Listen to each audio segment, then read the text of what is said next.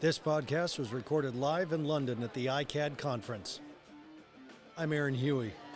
Welcome to Beyond Risk and Back.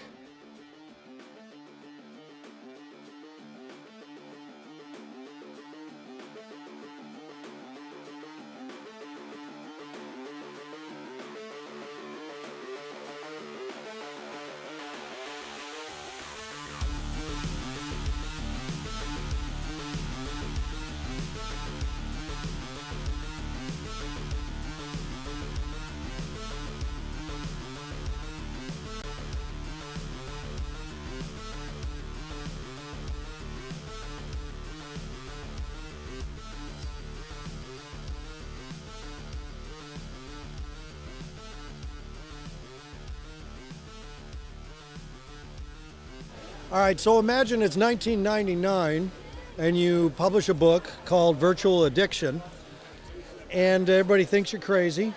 You've been at the virtual addiction experience for now 20 years. Everybody's telling you said quit your job, go get a job at McDonald's, stop talking about this stuff. Now it's the hot topic. Yes. And everybody is coming to listen to you, Dr. David Greenfield. We're here in London at the ICAD conference. However, you are not British. No, I'm not British. Where is your clinic? So our outpatient clinic is in West Hartford, Connecticut, one of the original colonies. Sorry, Great Britain.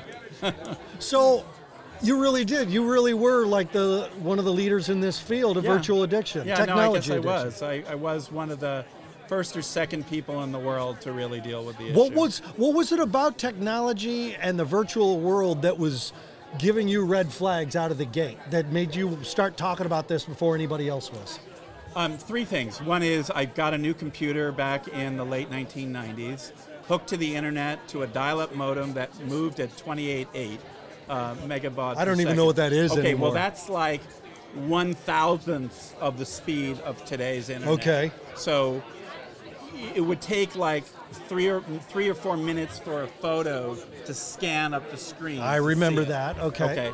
So, but even with that, I felt myself compelled to look online and surf and try to find things for hours. And I said, there's something psychoactive about this medium. There's something that's drawing me in like a drug, actually. What is it about your background that got you to be able to self-identify, self-regulate, bring in some healthy coping mechanisms?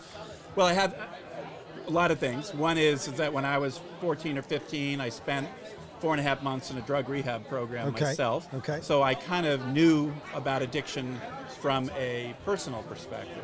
But my background is in psychiatry. I have a certified in addiction medicine. Okay. So my focus was on substance and alcohol-based addiction at that time. And technology addiction didn't really exist. It was a brand new thing. And I saw a small study published by another doctor that compared heavy internet addicts to gambling addicts. So that kind of piqued my interest. And I was talking to another colleague, and I decided to approach ABC News, and we did a study. I constructed a study, hooked up with the medical school where I teach, and at University of Connecticut School of Medicine, and we did surveyed about 18,000 people to look at their internet use back in 1998. And so this is before high-speed internet, before Wi-Fi, before laptops, before smartphones. Right. This is just early on. And we found about 5.9% of the people met criteria for addiction to their technology. And this is before it got easy to carry and before it was fast. So all of those things together got me sort of compelled to move into this. But honestly, what catapulted me into the area of making this a specialty was that the media just grabbed it and basically demanded more time and knowledge, and I had to just become an expert. When did the age of media addiction start to, I don't know what the right word is, translate down to the youth? I'm assuming that it got really, well, it's always been potentially there through video gaming, but really when it started to the peak, the tipping point was about 2010, 2012, when smartphones hit their saturation point, when it was more likely to have one than not have one. What that did was that put a portable dopamine pump in everybody's pocket. Okay, so you talk about it being a portable dopamine pump, Right. and that's one of the big things that we know. That information's getting passed around. Yes, it is. That it releases dopamine, generation-like. Correct, generation-like. Okay. And the anticipation of a potential desirable thing online or alike or whatever, anything you look at, releases even more dopamine than the actual like. So, is that also true with drugs, alcohol, gambling? That the anticipation of the use. Right, that's what a trigger is. A trigger for use is that anticipatory dopamine hit that triggers the hippocampus to remember what it's like to do it, sends a signal to the nucleus accumbens, which secretes dopamine, and then you're off to the races. That's what addiction is. Right. It's an activation of those reward circuits in the brain. Okay, now let's go to the flip side of it. I had a parent ask me at a small event I was doing, when talking about media addiction, said, how do I know when it's a problem? I said, well, what happens when you take it away? Oh, they throw a fit. He punched a hole in the wall. He was screaming at me, called me names. And I said, if he was doing that for pills, would you be worried? She said, oh, yeah. It's like, then worry. Yeah. So that's withdrawal. Yeah, let's look at withdrawal symptoms now. What are you seeing? So just like any addiction, you see symptoms of, just like with any addiction, you see symptoms of tolerance, meaning you need more of it or more frequent use. You get symptoms of withdrawal, meaning that when you take it away, you experience some anxiety or discomfort or feelings of ill-ease or a tantrum or anger, and you use it on a regular basis to modify your behavior and your mood. So it's a digital drug. Your brain doesn't know the difference between the intoxicating substance or behavior. Take your time. I know what that's like. I've had it. Sounds like me, doesn't it?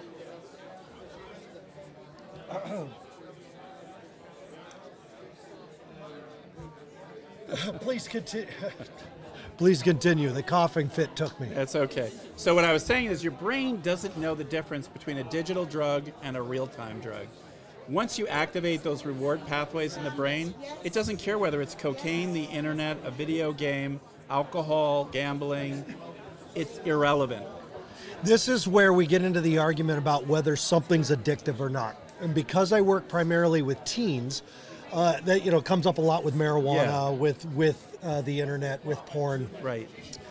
And that's where it starts I can talk about that, yeah, and that's where it starts to change from the substance itself to the person itself. Well, it's the behavioral pattern is the addiction. Nice. The behavioral pattern of use and abuse and compulsive use is the pattern. The physiological dependence to the substance is generally, for marijuana, controversial, but for opiates, for alcohol, is real. There is a physiological dependence, but that dies very quickly after detox.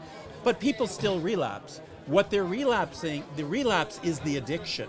It are the triggers and urges and cravings that are happening neurologically and psychologically that trigger the addiction cascade. Addiction is a complex phenomena of all of these behaviors and neurobiological triggers. It's not the actual connection to the substance. You don't need a substance. You need activation of those reward pathways in the brain. So marijuana does do that. Yes. And so we do know that people become psychologically dependent or addicted to it. It's true that they don't develop physiological withdrawal from marijuana, but they do have psychological withdrawal. Well, and the same type of stuff can be said with cutting, with self-harm. We know that razor blades in and of themselves are not addictive. No. However, that entire process... Especially for you. Yeah, exactly, the whole head. But the entire process of having an emotional trigger, feeling like you're going to obtain relief from harming yourself, finding the item itself, securing it, finding a place to do it, doing it, feeling the relief, And then, of course, the flip side Right. of the symptoms. That is the pattern. So the pattern is what the addiction is. It's a repetitive pattern. Okay, so now the danger seems to be, could be, might be, and this is where you guys with a lot of letters after your name come in to convince the families, or before, to convince the parents and the teachers and the clinicians and the school districts, putting a iPad, putting a phone, sitting your kid in front of the TV, in the computer, it's not a good idea. No, it's not a good idea. It never was.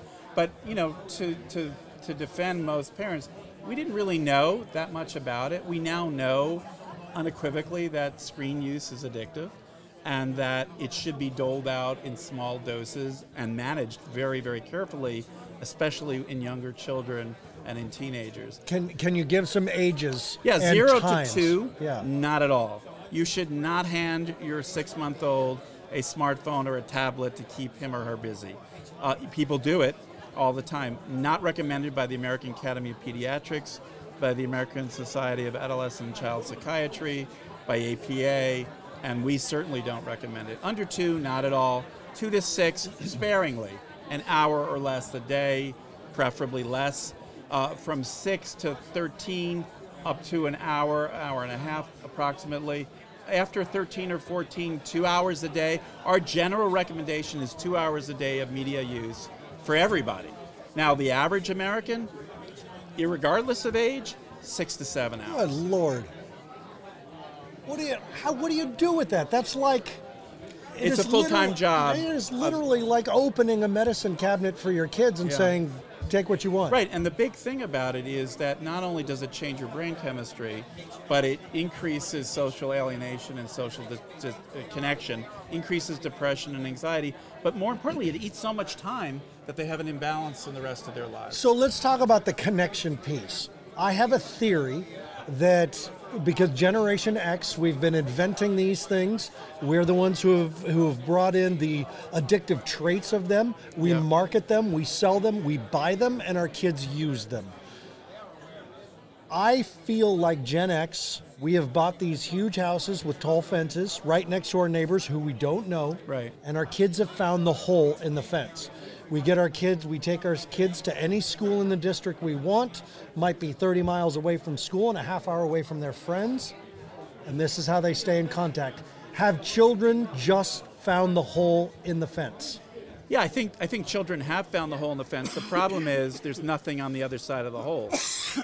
There's really nothing there. So it's not real connection? No, it is not. What's the difference in the brain between online and face-to-face connection? There's a huge difference. Now, I'm not saying that children that text and Snapchat and message through Facebook and Instagram have a problem necessarily, because that is their dominant form of connection. That is their dominant form. Their form of connection is textographic. You can't take that away from them any more than you could take away our phones when I was growing up, that we had extensions in our room. I remember dragging the phone cord up the stairs. Exactly, that was a big deal. So I think there's a difference between using the technology to connect and communicate and the excessive use of gaming, social media, surfing, and all the other activities that eat so much time. However, if you think that social media is equivalent to real-time connection, it's not. It's non-nutritive. It doesn't allow people to develop those verbal skills and the human connection that requires face-to-face or verbal interaction. And the data is pretty clear that kids feel more socially alienated, more disconnected, and levels of depression are higher now than they were 10 years ago. Adolescent suicide rates are higher than they were. Interestingly, substance abuse rates have dropped among the adolescent population. And we think, and NIH and NIDA, National Institute of Drug Abuse, think that it's related to smartphones, that they're drugging themselves so much with their devices that they don't need the substances as much. That's a terrible problem to have. That's what we think is going on. We don't know that for sure, but it appears that something like that is happening. Because I don't think that the desire to self-medicate has gone away. Okay, so now parents listening, they got a 13, 14-year-old, they're listening to your wisdom, they're going, all right, I need to backpedal on this. Yeah, so it's very hard for parents to monitor their kids and everything they do. One of the things we recommend is the use of apps like Circle or Custodio. Just heard about Circle recently. Yeah, so I have a partnership with Circle that I'm going to be promoting their product a little bit because it's such a good product. I'll be talking about it more. But Circle's very good, very user-friendly, and it's something that people can use as a way to monitor, modulate, limit, and give total dosing of how much they have. I mean, the thing is, if you have an alcohol problem and you come home and there's alcohol in the fridge, you're more likely to relapse. So if you have access to everything unfettered all the time, 24/7, you're going to use it. So these devices, these blocks, help limit and dose it a little bit. The kids are not going to like it, but part of your job as a parent is to set appropriate limits, boundaries, and rules. So the beauty of that is you don't have to be sitting there and watching your kid. Watching everything. Because then it becomes a personal conflict between you and the kid, and kids can become violent and throw those tantrums that you were talking about. Because they're going through withdrawal. Because they are going through withdrawal. Okay. Dopamine withdrawal. Dopamine withdrawal.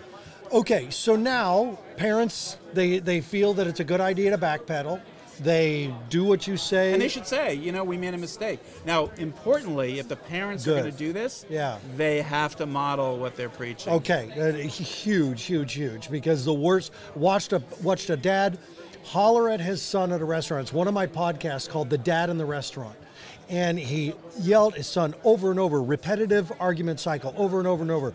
Drop your phone, put your phone away. Kid drops the phone, stares at his lap, phone comes back up, drop your phone. And it goes on and on and on, only at the end of dinner for dad to pull up his phone and completely disconnect from the table. Yeah. So not a good idea. No. So now we've got a parent who is modeling healthy patterns, like you said, most important. They've put in Circle, they've admitted to the kid that they've made a mistake. Whole family is starting to, pull back on their use. And school sends home an iPad. And all the homework has to be done Big online. issue, because those iPads and those school-based computers, you can't put blocks and filters on them. They're owned by the school. Right.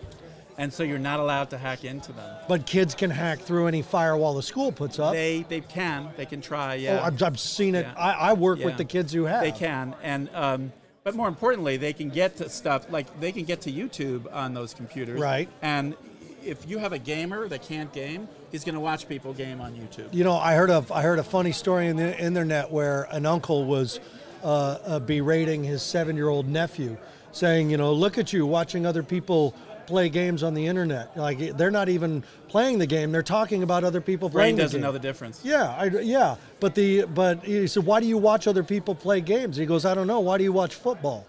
And that's right. Well, actually, it is very similar. You're vicariously experiencing it. The difference between gaming and football is, I dare say I've never treated anybody for a football addiction, although maybe I should have. But for the most part, I'll see people gaming. We have a guy that I just talked to this week before I came to London who was spending 12, 14 hours a day gaming. Yeah. And his life is a shambles. I don't know too many people that are watching football 12 hours a day. Sure. So now you're talking about, when you brought up a second ago about how the brain doesn't know the difference. Lieutenant Colonel David Grossman, right, his work in the military. Yeah. Talking about measuring brainwaves of soldiers in active fire combat, live firefights versus on video games. Versus on a video game, and the exact same parts of the brain are stimulated. Right. So that's why the U.S. Army, they actually were at the forefront of first-person shooter games. They created some of the first-person shooter games. And they became so popular, the websites were so popular that promulgated the use of some of the very popular first-person shooter games that are out there now. And what they were finding is soldiers coming out of live fire feats off the field and relaxing, playing these video games, had much higher PTSD rates. Correct. That's right, because they're activating the trauma. They're reactivating the trigger response.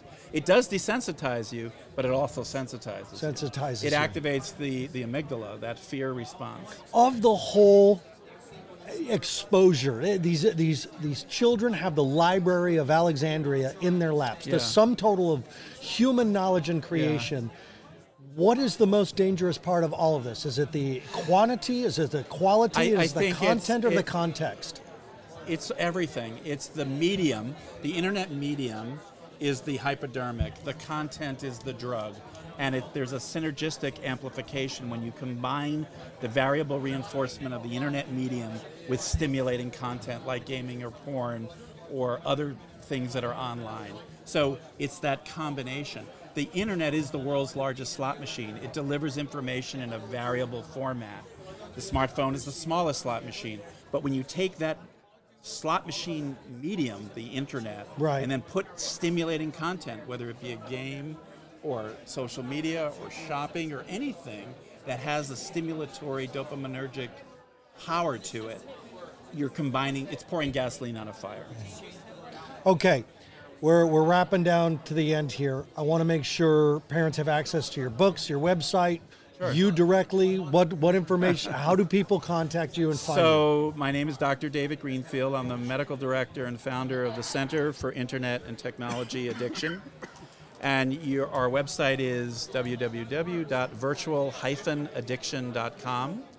And my email is drdave@virtual-addiction.com. Do you also have a podcast, a radio show, anything I don't like have that? a podcast. Okay. No, I should. You should. and what about videos online? Yeah, watching talks? if they go to our website, there's a YouTube channel. Great. There's Twitter feeds. There's Facebook. There's a lot of information. There's videos on our website and on our YouTube channel as well. There's a lot of information for parents about. Doctor, I'd like to do a longer show with you once we're both back in the States. Yeah, sure. Okay. Good. My people will call your people. Okay. Dr. This is Greenfield, one of my people. Dr. Greenfield, thank you so much Thank for being on you. Beyond Risk and Back. Parents, you know the mantra. I have one already. Okay, perfect. Parents, you know the mantra. Take care of yourselves first. Take care of your adult relationships second. Take care of your children third, because in that way we do our best work with our children. I want to thank Kristen Walker and Mental Health News Radio Network for all their love and support.